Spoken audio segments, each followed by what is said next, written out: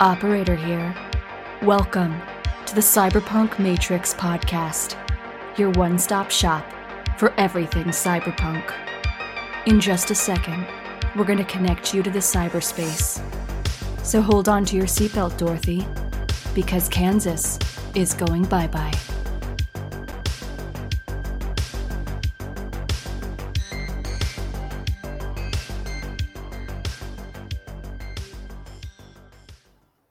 Hello and welcome to the Cyberpunk Matrix podcast, your one-stop shop for everything cyberpunk. I'm your host and operator, Alex, and today we are talking with cyberpunk author Anna Masakat. Anna, great to have you on. Hey Alex, thanks so much for inviting me. I'm really excited about it. Oh, it's a pleasure. We love here on Cyberpunk Matrix podcast. We love having different creators, people who are into the cyberpunk genre. I try to vary it up a bit, but we've been having a lot of different authors on, and so I was really excited to talk to you because I've seen a lot of your stuff on the internet around, and I've read some of your books, so that's really great. So let me start off. The same question I ask all my guests who join is, what is cyberpunk to you? How would you define it? So that's the big question because we cyberpunk authors discuss this question like every day. It's really omnipresent, and we usually will argue about it sooner or later because everybody defines the genre in a different way. So for some people it's more the cyber aspect, which is important. For others it's the punk aspect, which is more important. For me personally, cyberpunk is of course, a subgenre of sci-fi, which is usually set in an urban area in a relatively close future, and which is, of course, very tech-based, very tech-centric. The cyber is important. Where the punk comes in is more that it also explores certain social economic aspects more than, like, for example, space opera would do, because it's closer to reality and closer to our life now. The job of cyberpunk is somehow a little bit to take today's world and project it 50, 60, 150 years in the future and try to imagine how are we going to live, what will our society will be, and how will technology affect our daily lives. Wow, that's really interesting. I never thought of it in the sense of, it sounds like you see it as different people define the punk to different degrees, and the Yes, cyber everybody to does. different degrees as well. I just had on a couple of days ago, no, sorry, last week. It's coming up on the show. Scum, who was a cyberpunk editor for the cyberpunk website Neon Dystopia, and he had a very general, broader definition of cyberpunk that made it be pretty much anything you kind of wanted it to be, including the Alien franchise. So I thought it was interesting that for him it's kind of very loose, and then for you it sounds like it's more specific but also modular, that you can, each person adapts it, and looking at why they define it differently based on these different parts that are more or less important to them. It's actually funny that you say that, because I am way more liberal when it comes to the cyberpunk Oh. term definition than many other authors are, and many other fans of the genre are. So for me, it's a very, very diverse genre, and it can really go from a very close dystopian future to a more farther future that has spaceships involved. It can be very, very different.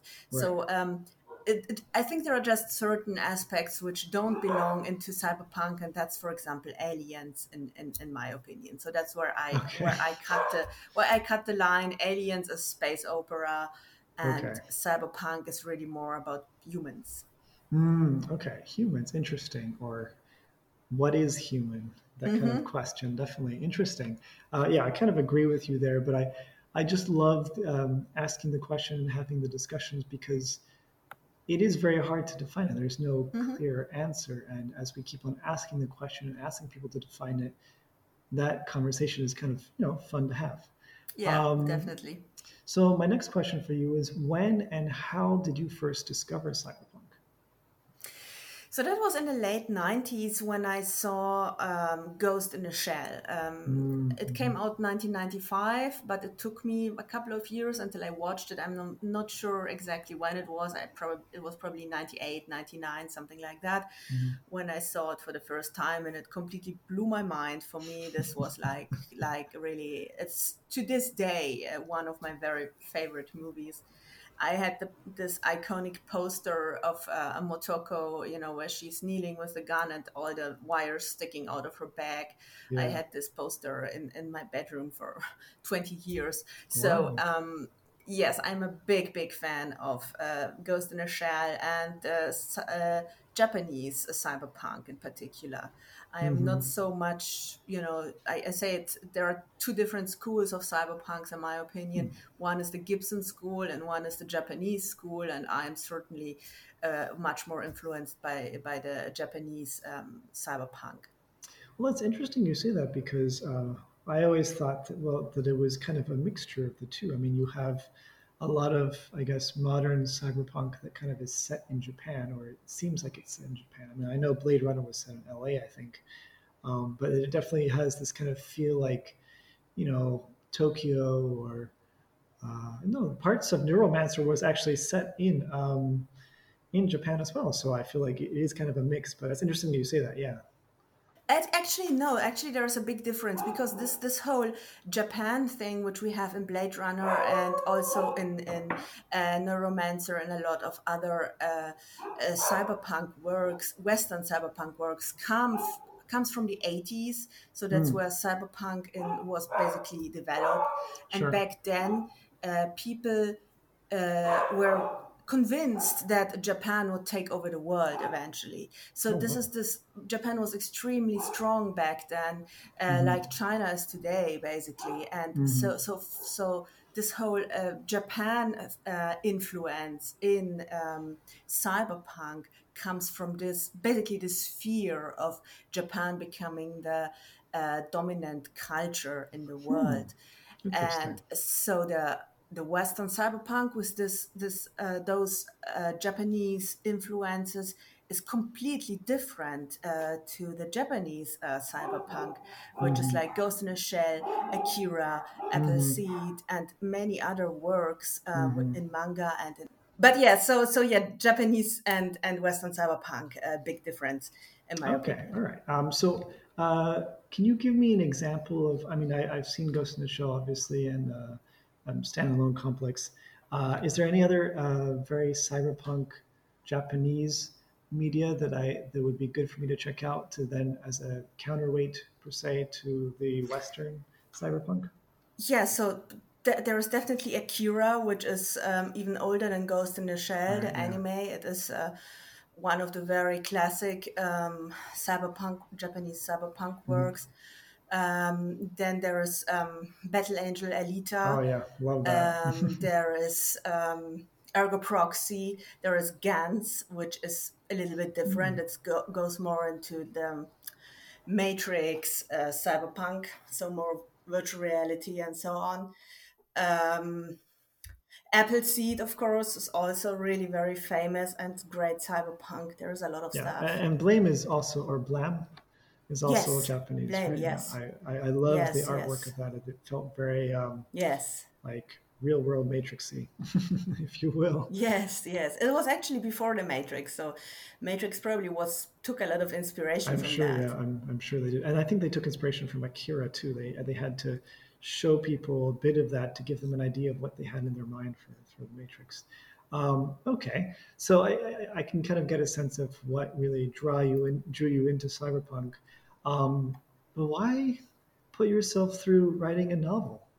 So I'm curious to see now from the writer's standpoint, why do you decide you wanted to write cyberpunk novels specifically, and was that the first thing you wrote? So I have been a professional writer all my professional life. Okay. I after graduating high school, I went to film school and studied screenwriting, and so I worked as a screenwriter at the beginning of my career, and later as a game writer. And after that, I started writing Mhm. novels.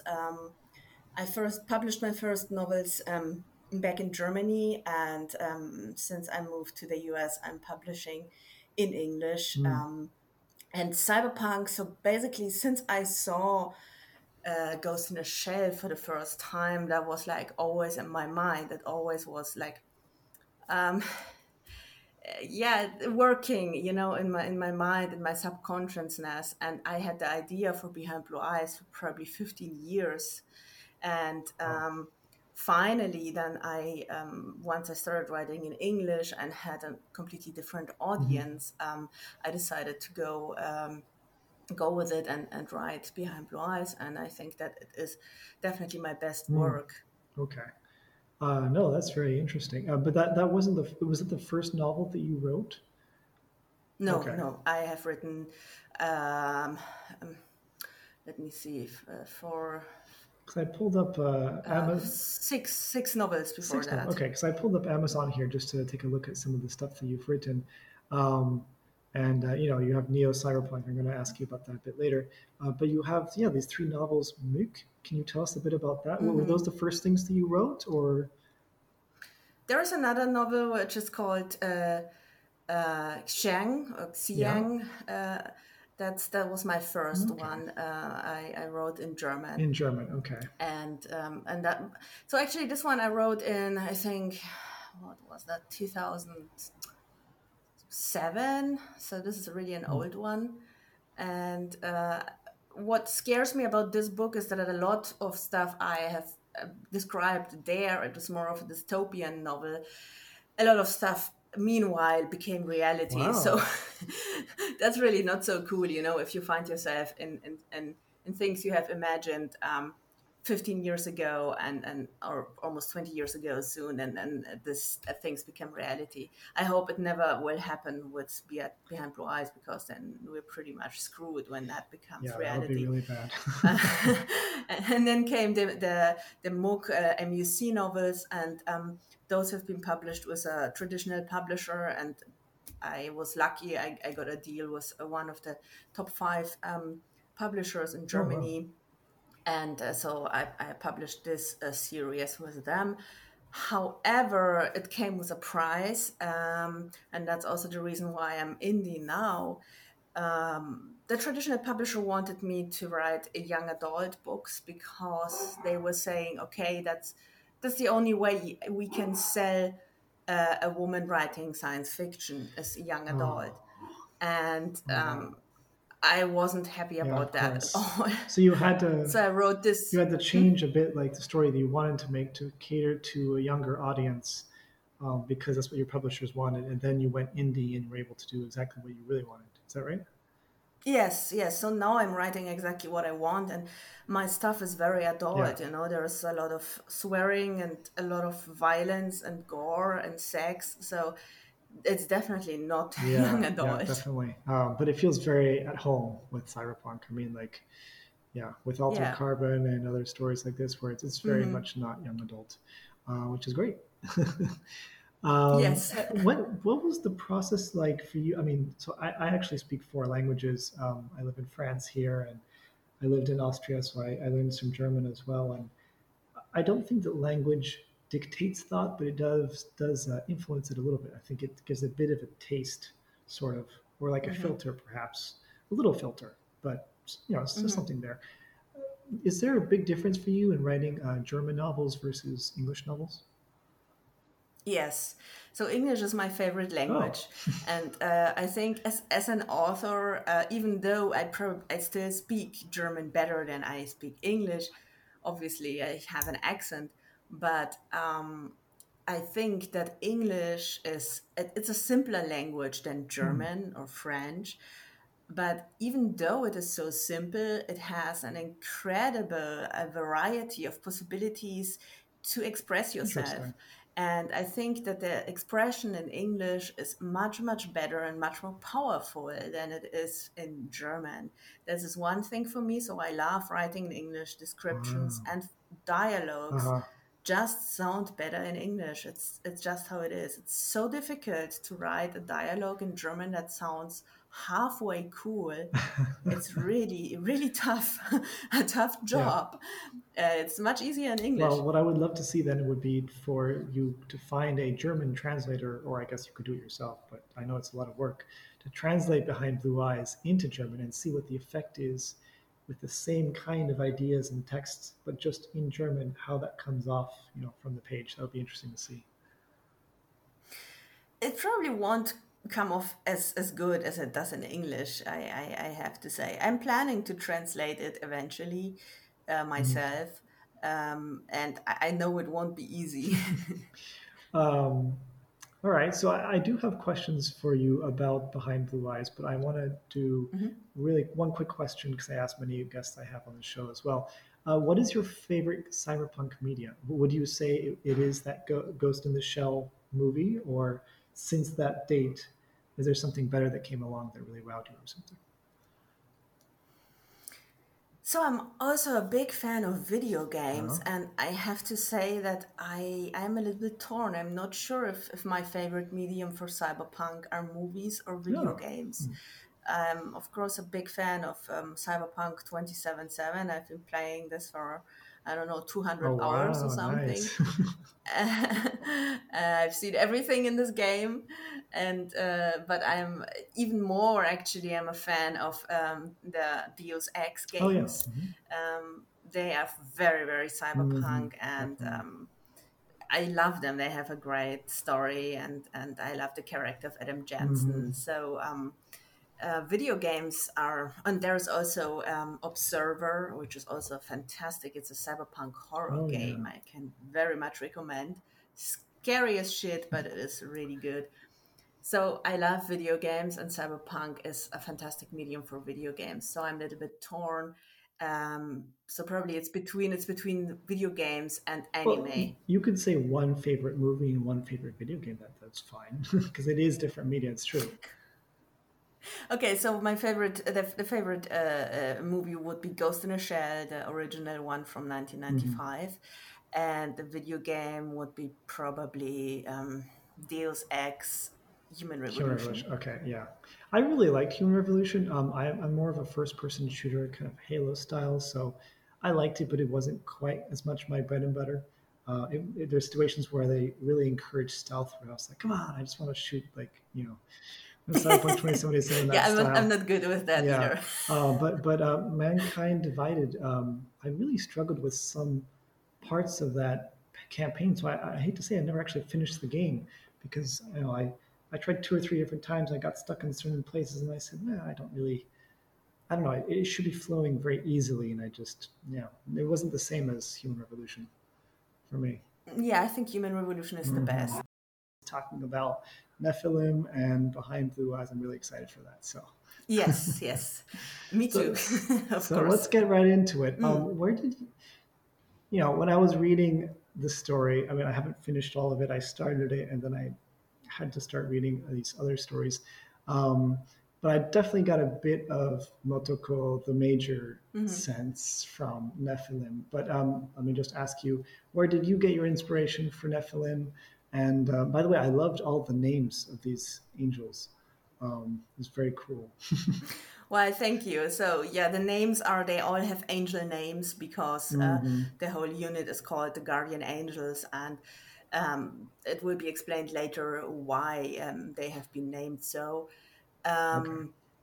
But that's rather at the end of the book, so I won't tell you that, and so I don't spoil you Okay. anything. Great. Please So they all don't. have angel names, and for me, Nephilim, yes, I certainly was very much inspired by Motoko, who is like probably my favorite heroine. But I wanted Nephilim to be much darker, and she's a little bit of a evil little sister of Motoko, because I mean, no matter what Motoko, she does the right thing. She is the good guy, and she's definitely a hero, even though she has anti-hero qualities to her. Tendencies, yeah. Mm-hmm. Whereas Nephilim and the other cyborgs of her unit, they are not the good guys, even though Mm-hmm. they call themselves the good guys. So I wanted to Mm-hmm. go much darker there, and I also had the idea I wanted to have characters who are really killers and really do horrible Mm-hmm. things, but Mm-hmm. still manage to make readers love them. Mm-hmm.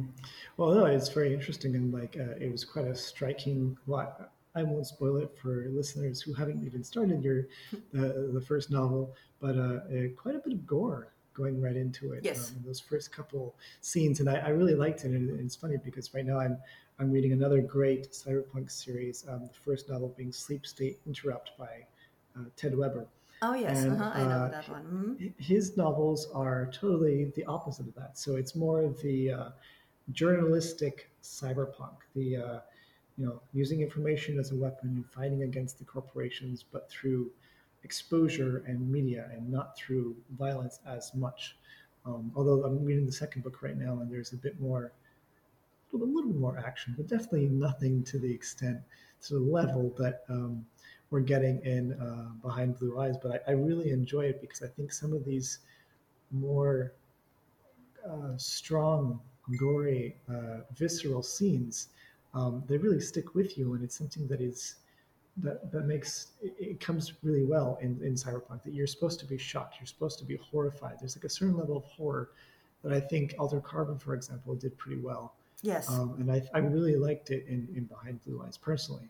Um, but yeah, so like just the juxtaposition of those two is kind of fun in a Yeah, way. I bet. I mean, that's the great thing about cyberpunk that everybody writes it differently and Mm-hmm. sees it differently. So this is really really cool about it. For me, um I really like writing action scenes, and I also like Mm. writing very violent action scenes. I like to shock people.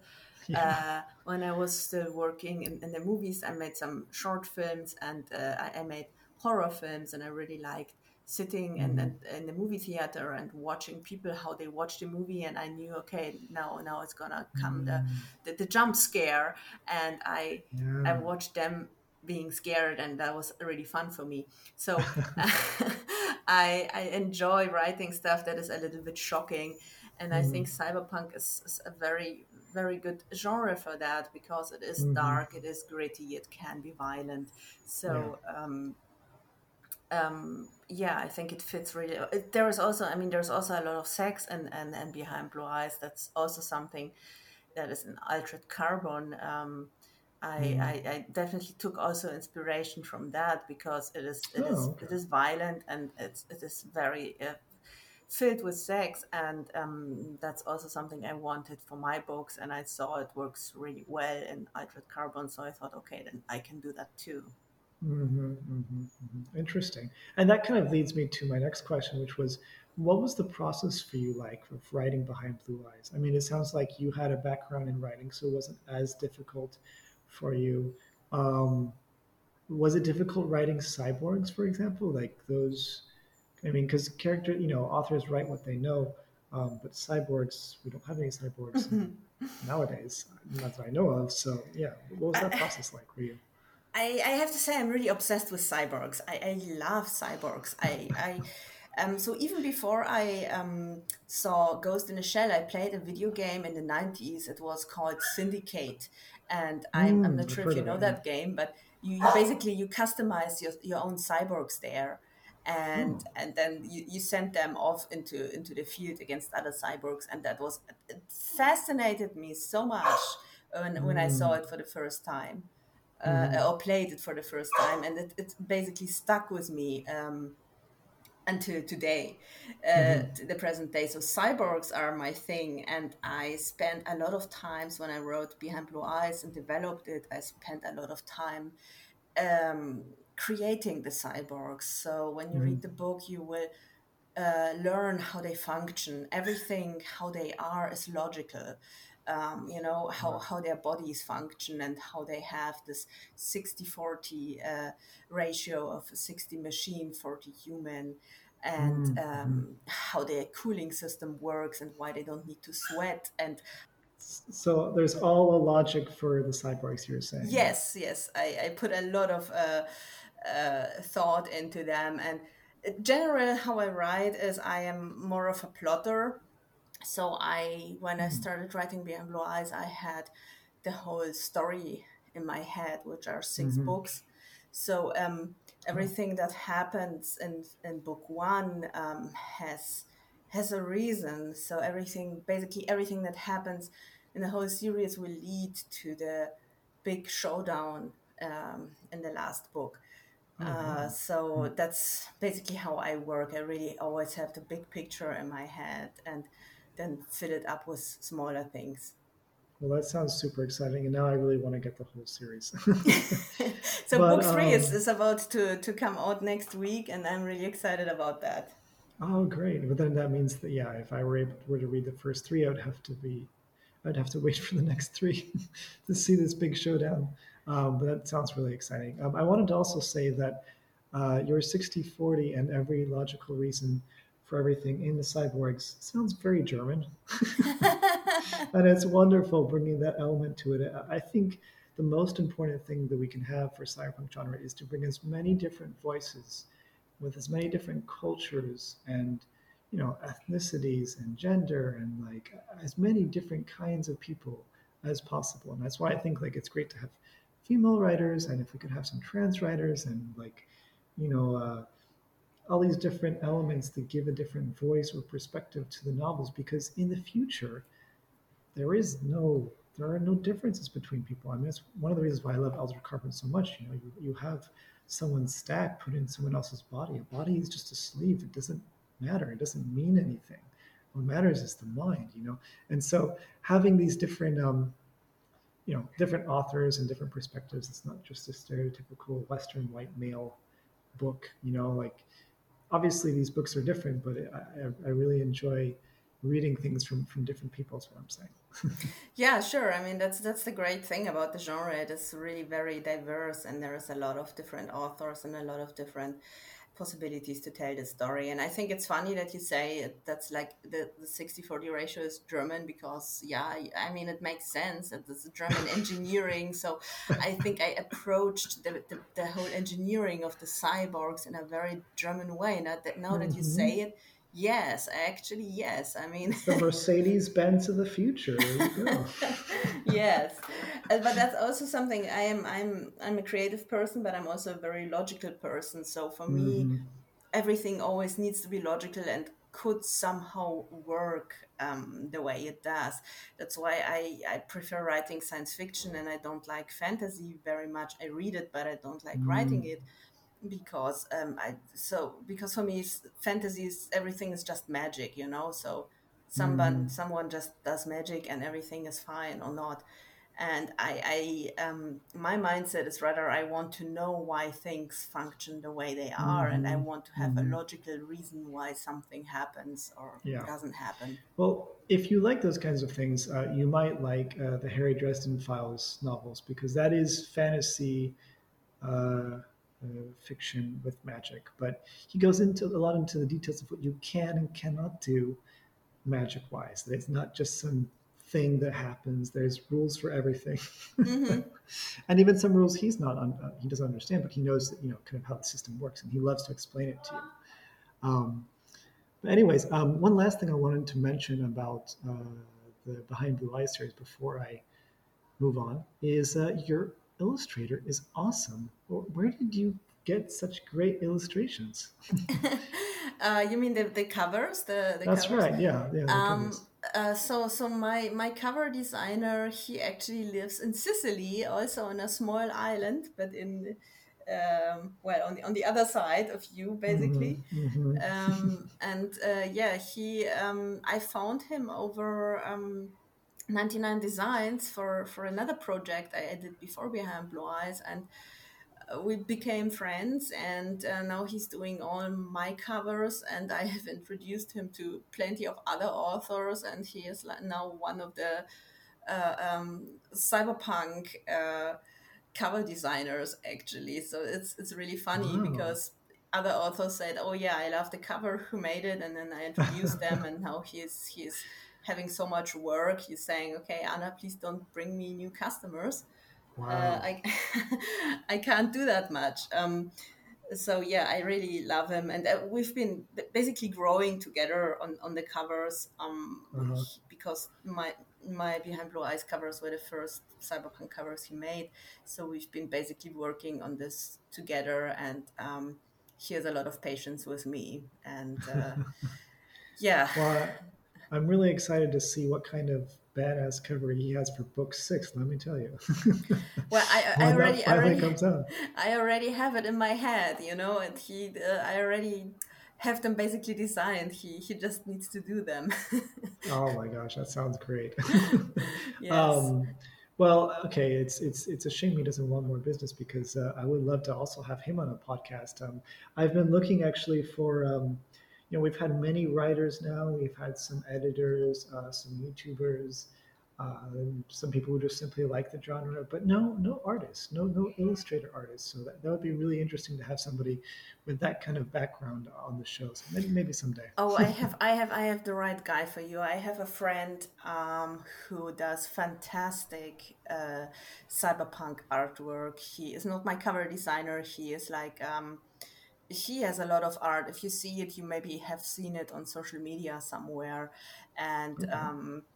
he also sells it over various platforms.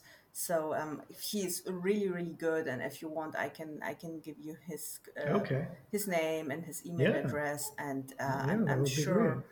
sure that would be a fantastic conversation because he's Your a your really friend your friend isn't Josan Gonzalez, is it? no his no his name is the his artist name is Karim God. If you maybe have seen I'm something not of familiar him. yet. Maybe I saw his work, but I didn't know who it was. He Um, also has done several illustrations for me. He has made some Nephilim portraits for me. So yeah, we've been cool. friends for a couple of years now. So I will happily give you his name and email address, and maybe you two can have a Okay. nice conversation because he's really cool. Okay, sounds great. Let's bring the conversation back to the present, the nowadays, Mm. for a second. So, what do you think of the state of the cyberpunk genre specifically today? And what about its future? So, I guess the question why I'm asking you this is because, you know, we had Altered Carbon that was adapted into the series on Netflix, and then season 2 didn't do so well, so they canceled it. And then we had Cowboy Bebop adapted to live action. That didn't do well either, so the second season was canceled. We have Matrix Resurrections that was, coming back to that classic series of the Matrix. And then it was polarizing. Some people loved it, some people hated it. And I feel like, it didn't do so well in the box office, maybe because of HBO Max, we don't know. But the future of the Matrix series also is kind of a question. So a lot of these big titles, also Cyberpunk 2077, super hyped up and then also a bit polarizing. Do you think that the future of the cyberpunk genre is positive? Like a lot of good things are coming out, or do you feel like it's a bit on the decline because of these hit and misses?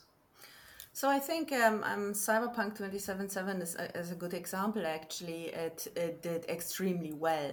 So even though at the Mm. beginning it had all this hate campaigns against it, it Hmm. outsold all other games. And now that they fixed it and brought out the patch, it again has been selling Hmm. like crazy. So this game is one Mm. of the most successful games ever made, and they will probably make a multiplayer of it and maybe a second part. So then there are Mm. other cyberpunk games. A lot of indie studios are producing cyberpunk, and also more bigger titles coming up. So I think in the video game section, it is very alive, and probably Hmm. will stay that way. Movies Okay, and good. TV, I mean, while they're making a new Blade Runner live action series, and Hmm. Ridley Scott is actually on the helm. That's So, right. Yes. Mm. I think it is also alive, maybe not as much as it could be. Cowboy Bebop, I mean, it flopped because they didn't listen to the fans. It is a it is a show that has such a huge fan base, and it's like a cult show. Mm-hmm. And Mm-hmm. so if you have such source material, you really have to respect it more, in my opinion. Yeah. So they did that to themselves, which is a shame. Mm-hmm. And but I mean, there was also this new animated Blade Runner Black Lotus, which I haven't Mm-hmm. seen, but people say it's pretty good. So Mm-hmm. yeah, there is stuff happening, for me, the the medium which is doing worst is actually books, and that's Oh. where my big concern is, and that's also something we cyberpunk authors and our different groups discuss a lot. Mm. What is our future in the genre? And it's difficult. And one of the reasons for that is that the books, cyberpunk book genre, is stuck in the 80s very much. So it is Mm. still very strongly influenced by, William Gibson and Stevenson and others from that period. Mm. So it has something retrofuturistic, and it has plenty of tropes which are simply not so popular anymore. And so it really has a little bit of a problem that people perceive it as old fashioned and Wow. kind of backwards. And it's really difficult to convince them otherwise. So even though cyberpunk is strong in video games and movies, it is a tiny niche in books. And that's something I am trying to change a little bit with some other authors. We work on that Mm-hmm. together. And I really would like to revive the genre and to make it really popular again, because it's in my opinion, the most exciting and most innovative science fiction subgenre. So it's a shame that not more people like it, and that's because it has like a bad image. And so I hope that we can change that and show that cyberpunk literature isn't just neuromancer, it's so much more, and there is Yeah. a whole new generation of authors who are incredibly diverse and write uh, phenomenal stories. So Mm-hmm. that's just our job to show the audience that we are there. Well, that's really interesting that you say that, and it's shocking for me to hear that the cyberpunk novels business is on the decline. Because I Mm, mean, I'm reading so many more cyberpunk novels than I've ever had before. Maybe partly because I have the cyberpunk blog and I have to review these things, but it's just it's my passion at the same time. mm. And perhaps before it was a bit harder for me to find these things, and now I know where to look. So it's a bit easier. But I had another author, I think Elias J. Hurst, who was saying that I think he corresponded with you on the Neo uh, Hmm. Yes, he cyberpunk was here the story in the first Neo Cyberpunk. novels. He said that he wrote a book that didn't realize he was cyberpunk, and then his editor said, put the cyberpunk name on it so that it sells better. And he said, "What's that?" And that's what got him. So so it made me think. So cyberpunk is definitely a genre that can help sell more than just science fiction. But I really hope they can get better in the future. So I Yeah. think I think that the editor basically didn't know what they were talking about, because cyberpunk is a difficult sell. It's difficult to find an audience and sell the books because of the bad image it has among readers. For Mm, various reasons, not only the retrofuturism, but also that it's bleak and it's so dark, and mm, people prefer escapism and so on. So it is difficult, definitely difficult to sell, and it's much easier to sell a space opera or something like that. I see. So But it putting just the it's putting the the label on it, if it's not really cyberpunk, is probably not the best idea, because it's difficult to market. right. No, but for this case, it was definitely cyberpunk. He just didn't know what the genre was at the time, Mm, and then he realized, oh, this is all the stuff I've always loved. I just didn't know what the term was. So that was him discovering the name itself. Um, yeah, but that's very interesting. I would think that for me, at least, one big draw of cyberpunk is we have. now more than ever in the news in particular, like I feel, and I guess I'm skipping a bit ahead here, but it feels like cyberpunk is very now in Hmm. many ways. And I know that kind of, probably Gibson would have said that cyberpunk was now like 20 or 30 years ago, but we have this pandemic that completely changed the way that all these people were living and experiencing the world. It was a huge push towards virtual reality. And then we have Facebook with the Metaverse, which was a name from Snow Crash. And now that we're slowly coming out of this pandemic, we're not even quite out of it yet. All of a sudden, we have Russia and attacks there. And it's the first time that we're having an economic war, I guess you could say, where the whole world is doing economic sanctions on one country to kind of have them stop the war. And it makes you think, okay, these things were probably talked about in cyberpunk novels. What else can they predict for the future? What is coming? Because these things that you never would have expected in the past are happening now. Let's dive deep into these novels to see what could be coming around the bend, which, of course, any proper cyberpunk novel, we hope it never comes to pass, but it could show some warning of what could come to pass or something that might be coming. Yes, definitely. I mean, probably cyberpunk is not now yet, but we're getting there. For me, what most Mm, people don't realize, of course, everything you just mentioned is there and it is very cyberpunk actually. But the biggest thing that is coming towards us, like a tsunami, and most people don't even realize that this tsunami is coming, tell me. is the automatization. It's called the Mm, second industrial revolution, and this is something no one of us will escape. And people mm, don't realize what it means. It means that up to 90% of jobs will get lost due to automatizations, they will get lost to machines. mhm, And this will change the world in a way we can't even imagine yet. And this is coming. The only way to prevent that would be for people to wake up and realize it is coming and really stand against it. And governments would have to make regulations on it. And, mm, mhm, like, for example, tax companies who use robot workforce instead of humans and tax them so much that they consider if it's really worth it or not. But the problem is that governments mm, are all bought and corrupt, and they know it is coming. And so what will happen is that a very small percentage of people will get extremely rich from that, like rich as we mhm. can't even imagine, Yeah, and we're seeing everyone some of else that will eat the already. dust. So Yeah, this is yeah, bad. This is really, really bad. People yeah, don't realize it. But yeah. So, in 20 years already, we will have so many jobs lost. We will have autonomous driving cars. So we won't have truck drivers, we won't have cab drivers, we won't have mhm, Uber drivers.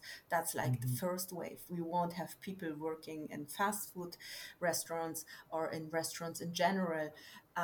Eventually, we will have robots doing healthcare in hospitals or in nursing homes or in kindergartens and so on. This is all step by step coming, and it's coming rapidly. And then what are we gonna do? We will Most people will lose their income. wow. Yeah. So then hopefully we would have some sort of universal income, universal basic income, or having regulations, like you said, to kind of stop this from happening, which is kind of the warning I feel like that cyberpunk is. It's trying to paint a picture of where we shouldn't go. And that way it's kept relevant today because we need to know what kind of rules we should be implementing now. But yeah, I definitely agree with you about that. I read an article the other day about how because of the pandemic, there aren't, I mean, and most recently the gas prices, people who are working for Uber, no one wants to go anywhere because they can work from home. And those who can go, driving around in circles isn't worth the cost of fuel because of the war with Russia is hiking up the gas prices. And so it's not worth it for them to be Uber drivers anymore with this gig economy. Yeah, and I mean they will be obsolete anyway soon Mm-hmm. enough, you know. Mm-hmm. And if you imagine, okay, Uber drivers, that's already bad, but all the truck drivers, that's millions of people that will be Yeah. out of their jobs. Yeah. And The only thing I feel like we can do is we have to move towards servicing these autonomous cars, right? So like it's kind of like something that we've seen in the grocery stores that at first there's always a teller, right? There's always someone who is bagging your groceries or like at the cashier, and now you have automatic cashiers, but there's still someone who's standing there who's paid, but they're there to help when a weight problem happens or the machine doesn't quite work, and so you need someone to be there. So like changing the type of job to complement technology perhaps is the only way to kind of deal with the rapid pace of technology. yeah, but that will be 10% of the people who have the jobs now. If you look at it like Mm, at Walmart, where you had, I don't know, 20 cashiers sitting next to each other, and sure. now you have two. Yeah. And the rest are, the automatic cashiers. So Hmm. for a long time, I was boycotting this because I was saying, okay, I don't want to destroy the jobs of those cashiers. So I always Mm, went to them instead to the machines. But of course, most people use the convenient thing. And even if you have someone who watches the machines, it's one person instead of many. And it will be the same in restaurants and all mm, other servicing and also manufacturing. So mm. we can't all supervise the robots. Still, 9 of 10 won't be needed. Right, right. No, that makes a lot of sense. Although we should supervise all the robots to make sure they don't rise up and kill us all.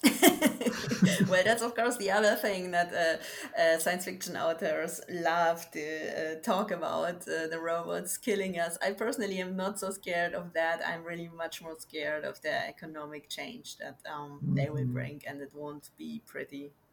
Yeah, yeah, yeah, yeah. So I have Well, another book series under my pen name AK Mosicat, and it's called Cyber Squad, and it is a cyberpunk lit RPG series, and that's the world. In this series, the world has become exactly like this. So the automatization has destroyed most of the jobs, and people live oh, wow.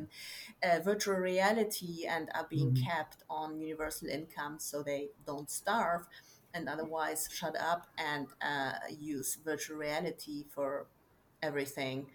Wow. And so this is the world which is set in, and it's actually pretty realistic world. And well, then the story is about people helping keeping the virtual reality safe because if you Hmm. connect your brain directly to video games, if you have bugs and glitches, they can kill you. Hmm. Hmm. Wow, that sounds super interesting. I definitely want to look at that.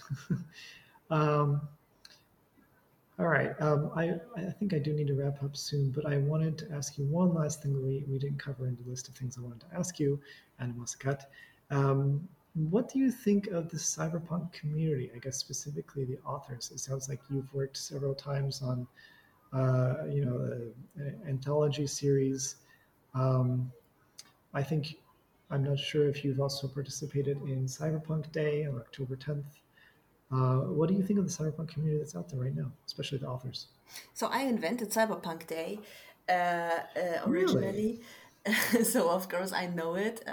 Meanwhile, Mm, I'm not doing it anymore, but I am one of the two people who organized the Neo Cyberpunk anthologies, and the mm, anthologies are basically have the goal to bring more people into the genre and also show how diverse the genre is. That it's not mm, like only the 80s. Stuff. It's really modern, and there are plenty of authors who everyone tells the genre in a completely unique way. So mhm, this is why I'm doing this, and it's actually doing pretty well. So for an anthology, it sells really well, and of course it's a lot of oh, work, but it's I love the genre so much that it's really worth it for me to put all those effort into it and also help young authors who are, working on their first novel and haven't published anything, to give them a platform where they can publish something. So this is that. And yeah, I'm really well connected. I probably know most indie cyberpunk authors who are around, and I'm very active on social media, and I'm in several authors groups, and yeah, we have discussions all the time Oh, and argue all the time about what is cyberpunk. So it is much more alive than people think. well, that's wonderful. Is there a Discord that I can join where these arguments are happening, or Oh, those where are they arguments are happening? all only between authors, because on Oh, the okay. outside we always try to stand united as much as we can, because we are such a small niche. There is really only few of us, and it's Hmm. difficult enough for us to sell our books. So I had the Hmm. idea 2.5 years ago when I started, before I published Beyond Blue Eyes, that maybe we should work together and try to build something together, so Hmm. it will be easier for every one of us. So Collective to fight against the corporations that are pushing down. yes, actually, yes, we are the true cyberpunks, because the corporations are the Yeah. big publishers, Yeah. and we don't have the money they have. We only have our each other and our readers. And so Well, yeah, if someone the wants to support real cyberpunk, they should read indie authors, because we are the cyberpunks. well, if you were true cyberpunks, then you would learn how to hack these corporations and steal their money yourselves. Get those NFTs. Yeah, unfortunately, we're just authors. We're not hackers. We have no idea how to work a computer. Some of us are really bad Mm-hmm. at Yeah. it. Well, maybe one day it will happen like in Snow Crash, and you'll hack the minds directly with your words, and That's of we course every will. author's dream, right? Well, the pen is mightier than the sword. That is true. All right. Well, I won't take up any more of your time, Anna. But thank you so much for coming on. It's really been a pleasure to speak with you. You gave me a lot of things to think about, and it's very interesting to hear your perspective. Um, where can I find all of your work? Is it just on Amazon, or are there better, Yes, not I'm on. so corporate places to get your work? No, so I that's the actually it's ironic, because we can't exist. We indie authors can't exist without Amazon, which is like one of the big corporations. But if we have a Hmm. minute, I would like to talk about that real quick, because it is Okay, maybe sure. ironic, but it is we are also not hypocrites. Mm, Amazon, of course, has its dark sides. That's definitely nothing to argue about. However, without Amazon, there would be no indie authors. Amazon mm, has broken up the old system of gatekeepers, mhm, and gave us the opportunity to publish what we want and bring it out to our audience directly through Amazon. And wow. basically, Amazon strengthened freedom of speech and freedom of expression through that immensely. So for all people who say like, "Oh, I don't want to buy anything at Amazon because they're evil," okay, then buy your shoes at the small store next door, Mhm, instead of mhm, buying them at Amazon. But buy your books on mhm, Amazon, buy mhm, indie books on Amazon, because you are supporting um, uh, artists, individual artists who mhm, couldn't exist without Amazon, and who rely on readers getting the stuff from there, because we can't just sell our stuff in the bookstore next door. They won't let us. mhm, They are mhm, all working together with the big publishers. So mhm, they're gatekeeping us. They don't let anyone in who isn't part of the elitist club. So the only mhm. way for us is Amazon. So just for to consider it, they are not just evil; they are also doing a lot of good. And Okay. so yeah, you can find all my books on Amazon under Anna Mossikat and AK Mossikat, which is my lit RPG pen name. Okay. Also, check out Neo Cyberpunk. So it's easier to find my books just behind Blue Eyes. That's much easier than my name. If you type in Behind Blue Eyes, you will find my books even above The Who. I don't know how that happened, but it is like that on Amazon. And check out Neo Cyberpunk, which is the anthology. We have 2 books out now.